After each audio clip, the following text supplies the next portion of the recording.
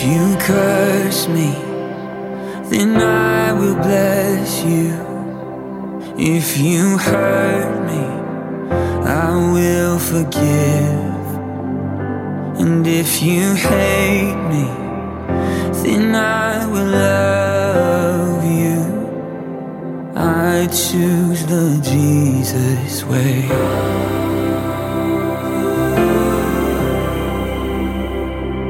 If you're helpless, I will defend you.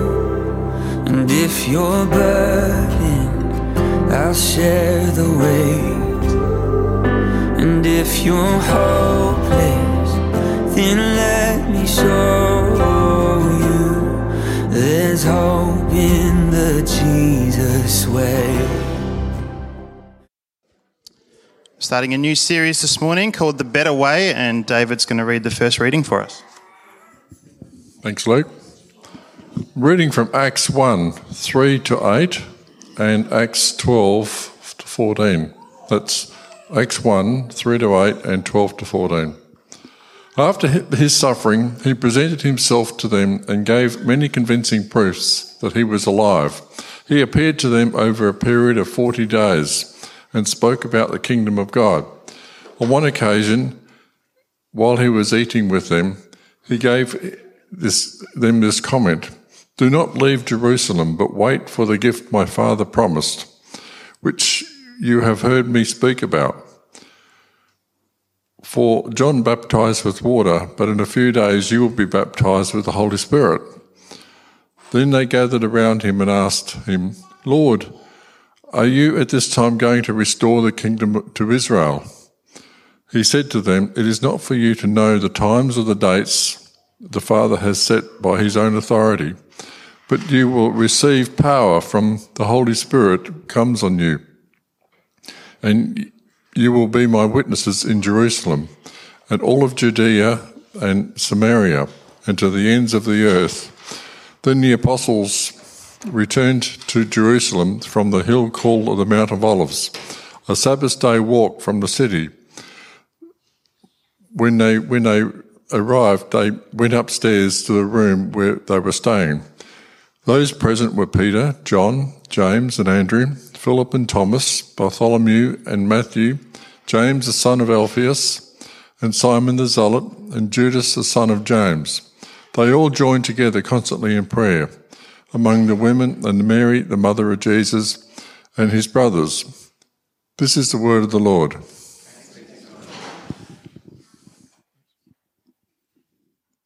Let's pray, shall we? Father, we thank you this morning for your presence here with us by your Holy Spirit. And on this Pentecost Sunday, we ask that you would make yourself known to us, just as the Spirit made himself known in that special way almost 2,000 years ago, but then not just on that day, many times after. We welcome you, Holy Spirit, into this place and say, "Come, Holy Spirit, come reveal the love of God to us. Speak to our hearts, come and move in us and through us. Empower us for what you have called us to do, and show us who you've called us to be. In Jesus' name we pray. Amen." So, as I mentioned, we begin today a new teaching series, and we're calling this The Better Way, looking at how the way of life that Jesus calls us into, it might not always be easy, might not always be comfortable, but it absolutely is the best way to live, I believe, and I know many of you believe that too. Today is that special celebration, 7 weeks after Easter, or the 50th day since the resurrection, Penta, from Pentecost, meaning 5 or 50. And what we remember on this day took place 50 days after the Passover celebration in Israel. So 50 days after the Passover, which is what was happening around the time of Jesus' crucifixion, is a festival where many different people from many different nationalities were visiting Jerusalem. So there's all sorts of different people in the one place. And last week, we read what happened as the followers of Jesus gathered in that place and prayed. we read that a sound like a rushing wind entered the room, and what looked like tongues of fire, whatever that means, presumably little things of fire, rested on each of their heads. And those followers of Jesus, those disciples, they found themselves speaking, praying, talking in languages they didn't know or understand. But the international visitors all around them, who understood all these different languages, did understand and heard in their own languages the wonderful things that God had done. Translation: the Holy Spirit came and supernaturally enabled the followers of Jesus to declare the good news about Jesus to the people of the world. All the different nationalities. Not your ordinary church service. It doesn't happen every Sunday. Didn't happen to them all the time. This was brand new, totally unexpected. And Peter stands up, the leader, sort of becoming the leader. He stands up and says, this is what the prophet spoke of. God's Spirit poured out on all people. And so we celebrate this today. We pray for more of this today. God's Spirit coming and being poured out upon all flesh. So if you're a long-term churchgoer, you have been a Christian for a while, you probably are familiar with this story. You know something about the Holy Spirit and who he is and how he works. And if that's you, that's great. But if you are here this morning or you're watching online and you have very little understanding of Christianity and how God works and how God moves among humanity, and especially if you have very little understanding of who the Holy Spirit is and what he does, then you're in the same boat as the people we just read about. They had very little idea. Now, they'd been with Jesus. They'd been walking with him, talking with him 3 years. They'd seen him die. They'd seen him alive again.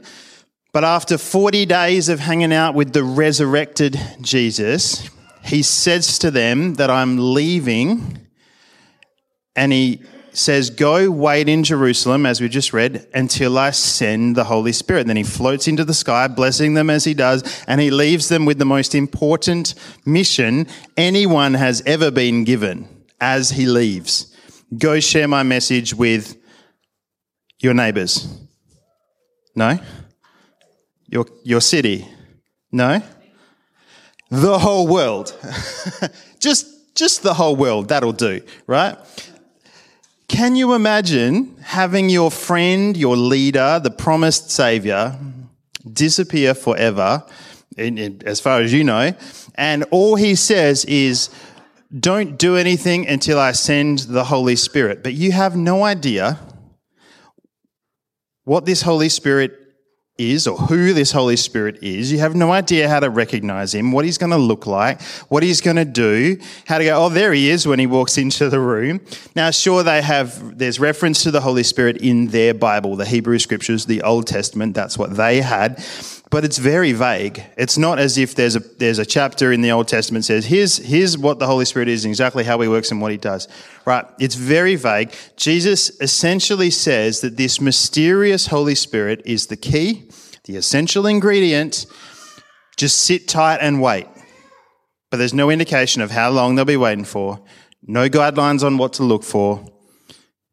Jesus basically just says, wait for the Holy Spirit and just trust me. Just wait. And I can't think of a better way to start this series about the way of life that Jesus invites all people into. The better way, I believe, to live. I can't think of any better way to start that than to talk about the way of trust. The way of trust. Let me tell you a quick story. Towards the end of primary school, it was either end of year 6 or beginning of year 7. I can't remember, but at the time, year 7 was the last year of primary school. Went to Harvey Primary School at the time. And there was the election of the head boy and the head girl. Right? Anyone remember this? I don't know why they did it this way, but like all the students voted on the election of, that's rough, right? Like your own peers voting on whether you're a head boy or a head girl. Anyway, there were two, this is the way I remember it. There were two candidates for head boy. One was myself and one was a guy by the name of Zach. And Zach was a really lovely guy. But all of my friends and all of my peers in year 7, they were saying, Luke, like, you've got our vote. We reckon you're going to be head boy, you and the girl over there, right? And they will all say, yeah, we'll vote for you. We definitely want you to be head boy. And I was feeling kind of chuffed. I'm like, well, I'm not going to have too high expectations, but sounds like I might end up being head boy. Anyway, in the end, the vote came in, and let's say there's 30 students in the year group. The vote came in, and it was 29-1 in Zach's favour. And the one vote was mine. Needless to say, I've since had counselling to process this, and it helped. But since that point in my life, I've struggled a little bit to trust people. I recognise within me, because of that and probably a few other things of a similar nature when I was younger, I recognise within me a hesitation to depend on someone, to trust them with something that's important to me, because that feeling of being let down, that feeling of being taken for a ride, that feeling of being taken advantage of is so horrible, isn't it? Right? Put your hand up if anyone's ever broken your trust, if you've depended on someone for something and they've let you down. I think most of us at some point have experienced this. It's not nice, is it? It's just an awful feeling. But it's going to happen at some point in our lives, whether that be in a relatively small way, someone, just plays a trick on you, or whether that be a major trauma that you experience as a result of something like abuse. I think that we experience it in different ways, but at some level, to some extent, we all will or have experienced areas of our lives where we've been let down, taken advantage of, and then we struggle to trust. And this can affect how we relate to God, because we don't naturally have a really easy time trusting people, and that flows on into our relationship with the one who is called our Heavenly Father. We don't naturally have an easy time trusting God because we don't want to be hurt. We don't want to be let down. We don't want to be taken advantage of, and we're not really 100% sure that it won't happen. In the last couple of years, that's been a struggle for me at times. I trust God completely with lots of things. Don't get me wrong. I mean, I have seen God's faithfulness in my life in so many different ways, in so many different areas. So I know in all of these ways, he can be trusted. He's always faithful. But a number of years ago, I felt God prompting and nudging to say, we as a church community need to work towards starting a new church. And that was a big thing. It wasn't something I was expecting. God seemed to be confirming this in a whole variety of ways, though. But it wasn't like taking that step in faith that was difficult. After a sabbatical at like an extended time of prayer and rest in 2020, I felt like, hey, let's go. It was October, and I thought, you know what? By December, we'll have carols in Piara Waters Pavilion, and then by at least Easter 2021, let's launch a new church. I was just like, let's take the bull by the horns and go. Let's do this. Instead, I recognize now God was actually calling me to a journey of learning, understanding, and patience, and ultimately a journey of trusting him that the bigger plan and his timing was the right timing. And that was a difficult journey of trust. To trust God that his way of going about this was the better way, even though logically I just thought, now's the time. He's spoken, let's do it. I see now, though, why if I'd not trusted God, it would not have gone so well. So trust can be a difficult thing for us. It's really interesting to look at studies from around the world on how trusting people are. how much we're willing to trust in others. So we'll have the first slide go. Studies show that, relatively speaking, Australians are a bit more trusting than the majority of the world. So 54% of Aussies say most people can be trusted. Those are stats from just last year, 2022. China, a little bit more, 65%. Sweden and Norway, 75% of people willing to trust others. Very, very trusting mob. But of course, you look at the countries with the lighter colours, with corrupt governments, social, political unrest, and it gets down to single digits, as low as 2% in some African and South American countries willing to trust other people. 5% of people in Indonesia, just above Australia, just 5% of people say most people can be trusted, whereas 15 years ago, not that long, it was 45%, much closer to Australia, and now it's down to 5%. And it tells me trust can be broken very, very quickly. There's some studies that indicate that religious people, religious people, especially Christians, are generally more trusting than others. That's probably to be expected when our whole deal is trusting God and relationship with others in the church as a part of that. But on the other hand, trust in religious leaders, trust in clergy and priests is in decline. In the UK, it's down 20% from 30 years ago. A major study in Australia showed that in 2014 it was down to 37% of people trusting a priest or a minister, and that's 9 years ago now. With the Royal Commission bringing to light a range of abuses of power and abuses of people, we know it's not getting any better. Less and less people are trusting those religious leaders and even people of faith in general. I find the stats on journalists and whether journalists can be trusted quite fascinating. I think Putin may have an issue. Not particularly trusting of his journalists up there in the orange zone. So humanity has plenty of reasons not to trust others, to not trust governments, to not trust the church. But even if people do still trust and are willing to trust in some areas, I think what stands out to me in looking at this kind of research is just how quickly the world is changing, and just how quickly that where people were once willing to trust, next year, the year after, there's a good chance that will change. So does that mean that for humanity in general, we're just better off not trusting? Is humanity better to live with caution, with skepticism, with the guards up to ensure that we don't get hurt, to ensure that we don't get betrayed and taken advantage of, and just to live in that way? I think in some cases we should think very carefully about who we trust and when we trust, doing everything we can to ensure that abuse of all kinds is eradicated from this world. We should stand against injustice. We should speak truth to power when it's appropriate.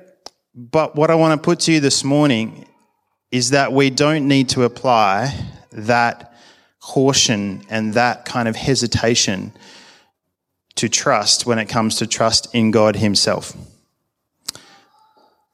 In fact, if we do come at our relationship with God with a level of, I'll trust to this level, but no further, and hold back and put guards up in certain areas of our lives, then I think we miss the experience of joy, of complete, wholehearted trust and dependence that's possible with someone who is trustworthy.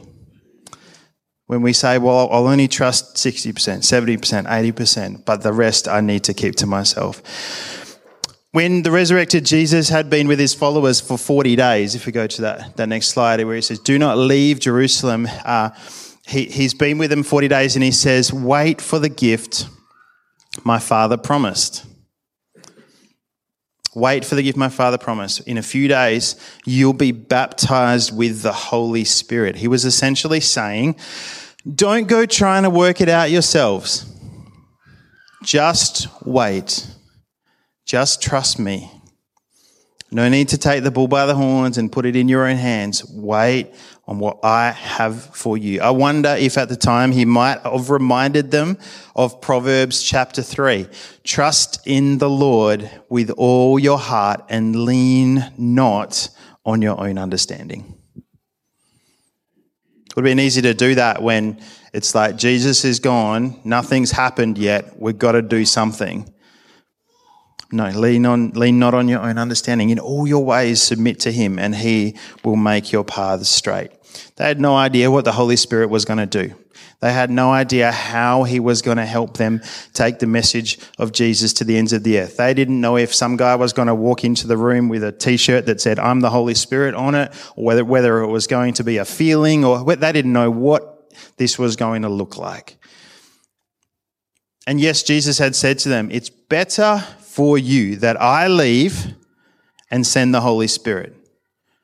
That's the better way here. But, okay, Jesus, why is it going to be better? We don't understand. You're literally, think about it. This guy they've been with is God in the flesh, God with skin on, standing in front of them, walking, talking, teaching them. How can you get better than that? Is it even possible? Who would be with Jesus in the flesh if they could this afternoon? Who would cancel all their plans to do that, to hang out with that guy? And yet he says it's better that I leave. Yet all he really gives them is just wait. Just wait. And I believe this is the kind of trust that Jesus still invites us into. Just wait. You don't understand how it's all going to work. You don't know the details. You don't fully understand why I say some things and don't say other things, and teach these things and don't teach these things. But just wait on what God has for you. When's the last time you sat in a chair and waited silently for God to speak? I know sometimes far too long goes by before I do that again. And I don't just mean sitting in a chair in literal silence. It might be with the Bible, might be devotional, might be worship music, might be going for a walk. But when you actually quieted your mind and paid attention to God. I wonder if part of the reason we neglect to do this is that we struggle to know if we can really trust him. Like, can we get real this morning? Like, do we really feel like we can absolutely trust God? Because it might be that when we quiet our minds and say, God, show me, speak to me, talk to me, that he says something that's a little bit difficult to hear. Like he might say, go and forgive your wife. Go and forgive your husband. I sensed God say that to me the other night. Now, I probably misheard, to be honest. It was probably go seek forgiveness from your wife. That was probably what it was. But either way, I don't like hearing that stuff. I don't like the stuff that's uncomfortable and that makes me feel like God's telling me off. But anything that God's going to say or do when we slow down, anything he's going to reveal to us when we wait on him, it's not to make us feel rotten. It's not to shoot us down. It's not to push us away like someone might have done to you when you were younger. Whatever God gives us when we wait on him is out of love. Whatever he shows us, it's what's best for us. Whatever he says to us, it's to bring us back to the path that brings life, the better way of Jesus for us. And so I wonder if part of why I don't slow down, I wonder if part of why you don't slow down and wait on God is because there's something about our view of God that's a bit off. If we truly believed, okay, God has an incredible gift of love that he's just waiting for me to receive this morning, would we not sit and just expectantly wait for him, for that thing he was willing to give us? If we trusted he has something good for me right now. Maybe you think, okay, but he's not interested. He's overbearing. He's a bit too much like my own father or mother, a bit too controlling. Maybe God's a bit absent. What if God's like that teacher who treated me different to the other kids, or like that friend who I thought I could trust but didn't care one bit about me in the end? What if God's even a sliver like that? Rather than saying, what if, and holding back trust, let me ask you, is it possible that the reason that the disciples in the upper room waited patiently, expectantly, with trust, is it possible that they knew that whatever unexpected, mysterious new thing God was going to do, it was absolutely worth waiting for? That it absolutely would be good? That they knew beyond the shadow of a doubt that if Jesus said wait for it and the good gift is coming, we ought to wait for it. How could they be sure? How could they be so confident that they should just wait and not do anything else? This is going to be the best gift we could receive. How did they know? Because they knew Jesus. They walked and talked with God with skin on, God in a person, and he was so good. He was so loving. So whatever Jesus promised, as vague as the details may have been, however unsure they were about what it was going to look like, they could trust that it absolutely would be worth waiting for. And I think this is the key, friends. If we want to learn to trust God completely and not miss what he has for us, we get to know Jesus. We get to know Jesus. Not religion, not preaching or theology or even the Bible. We learn Jesus through the Bible for sure, but no, it's not the Jesus of your grandparents or the Jesus of your parents or the Jesus you find on the internet or the Jesus your friend thinks they know so confidently, but the crucified, risen Jesus himself. We get to know Jesus himself personally, and the way we do that is by constantly welcoming the Holy Spirit, the Spirit of Jesus, into our lives, the one who points us to Jesus, the one who delivers us the words of Jesus, the one who keeps us connected to Jesus. I know what I'm saying in short is that we learn to trust God by trusting him, by stepping out and go, I'm just going to trust, and we'll go from there. Because then we discover he's the only one who's actually trustworthy. Right? The scriptures say it this way. I said this earlier this morning. Taste and see that the Lord is good. Taste and see that the Lord is good. If you don't taste, you won't see. If you want to see, you'll need a taste. Doesn't have to be a whole massive step. I'm all in. I have no idea who you are, Jesus, but I'm all... Taste first and you will see. We've got to give him a go. We've got to trust when we can't see. Depend on him when we've not yet experienced. Now, whether that's as a follower of Jesus, but with an area of your life that you're still holding on to, right, I can trust him. I know he's been faithful in other areas. I can trust him with this too. Or whether it's trusting God with your whole life because you've not chosen to be a follower of Jesus before. I had no idea that when I became a Christian around 17 years ago, I had no idea what I was getting into, really. A little bit, but honestly, it was like, well, this will be a journey. All I knew is that there was something about Jesus that drew me in. Like, I need to explore this.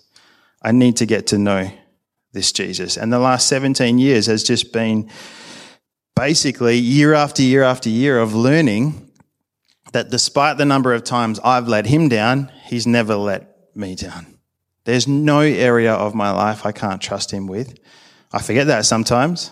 I go, why am I not trusting you? I can trust you with everything else. But there's no area I can't trust him with. He's not waiting for me to finally release control of some deep, dark corner so he can go, ha, got you, and then, take advantage of me in some way. He's completely trustworthy in every single area of my life and of your life too, I believe. Living this way, trusting him just with absolutely everything, the way of trust. Doing whatever he wants us to do, no matter how foggy the details are. I really, truly believe it's the better way to live. Don't take my word for it, though. Taste and see that the Lord is good. Taste and see that the Lord is good. It's Pentecost Sunday, and so we have a bit of time this morning. We just want to create an opportunity to do exactly this, to taste and see that the Lord is good, to wait on the Lord, to actually do what the disciples were asked to do in Jerusalem, to wait and don't do anything. Just wait on the gift that the Father has for them. So we're going to worship, we're going to sing a little bit, but then we're just going to leave some space. I'll guide some of it. Other times we'll just have some extended periods of silence. If it is completely silent, that's okay. We don't need to fill the awkwardness, but just allow space for God to speak to you, to reflect on whatever it is that you need to let go of, whether it's something from your past way back or whether it's something that you're holding on to right now. Some of our time this morning will be active, praying, asking, crying out, singing, but some just stopping, stilling ourselves, just waiting on the Lord. Is that okay? So let's stand and we'll begin just by singing together and praying together. Father, we ask that this morning as we come to this time, on Pentecost Sunday, of just asking for you to pour out your Spirit on us, in this place, for those places where people are watching online this morning. We remember the words of Jesus this morning, who said, upon responding to his disciples when they asked him to teach them to pray, we remember your words, Jesus, when you said, if a father is willing to give good gifts to those who ask, how much more would your heavenly Father give you the Holy Spirit if you ask him? And so, Jesus, we know that your attitude towards us is a how much more attitude this morning. How much more you're willing to give us your Spirit.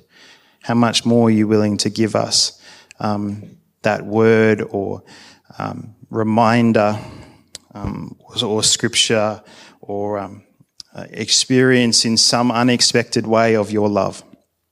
How much more are you willing to give this if you're a good, good Heavenly Father who loves us? Much better than our own earthly mother or father. You love us completely, Lord God. And so as we wait on you this morning, we ask you to pour out good gifts on your children.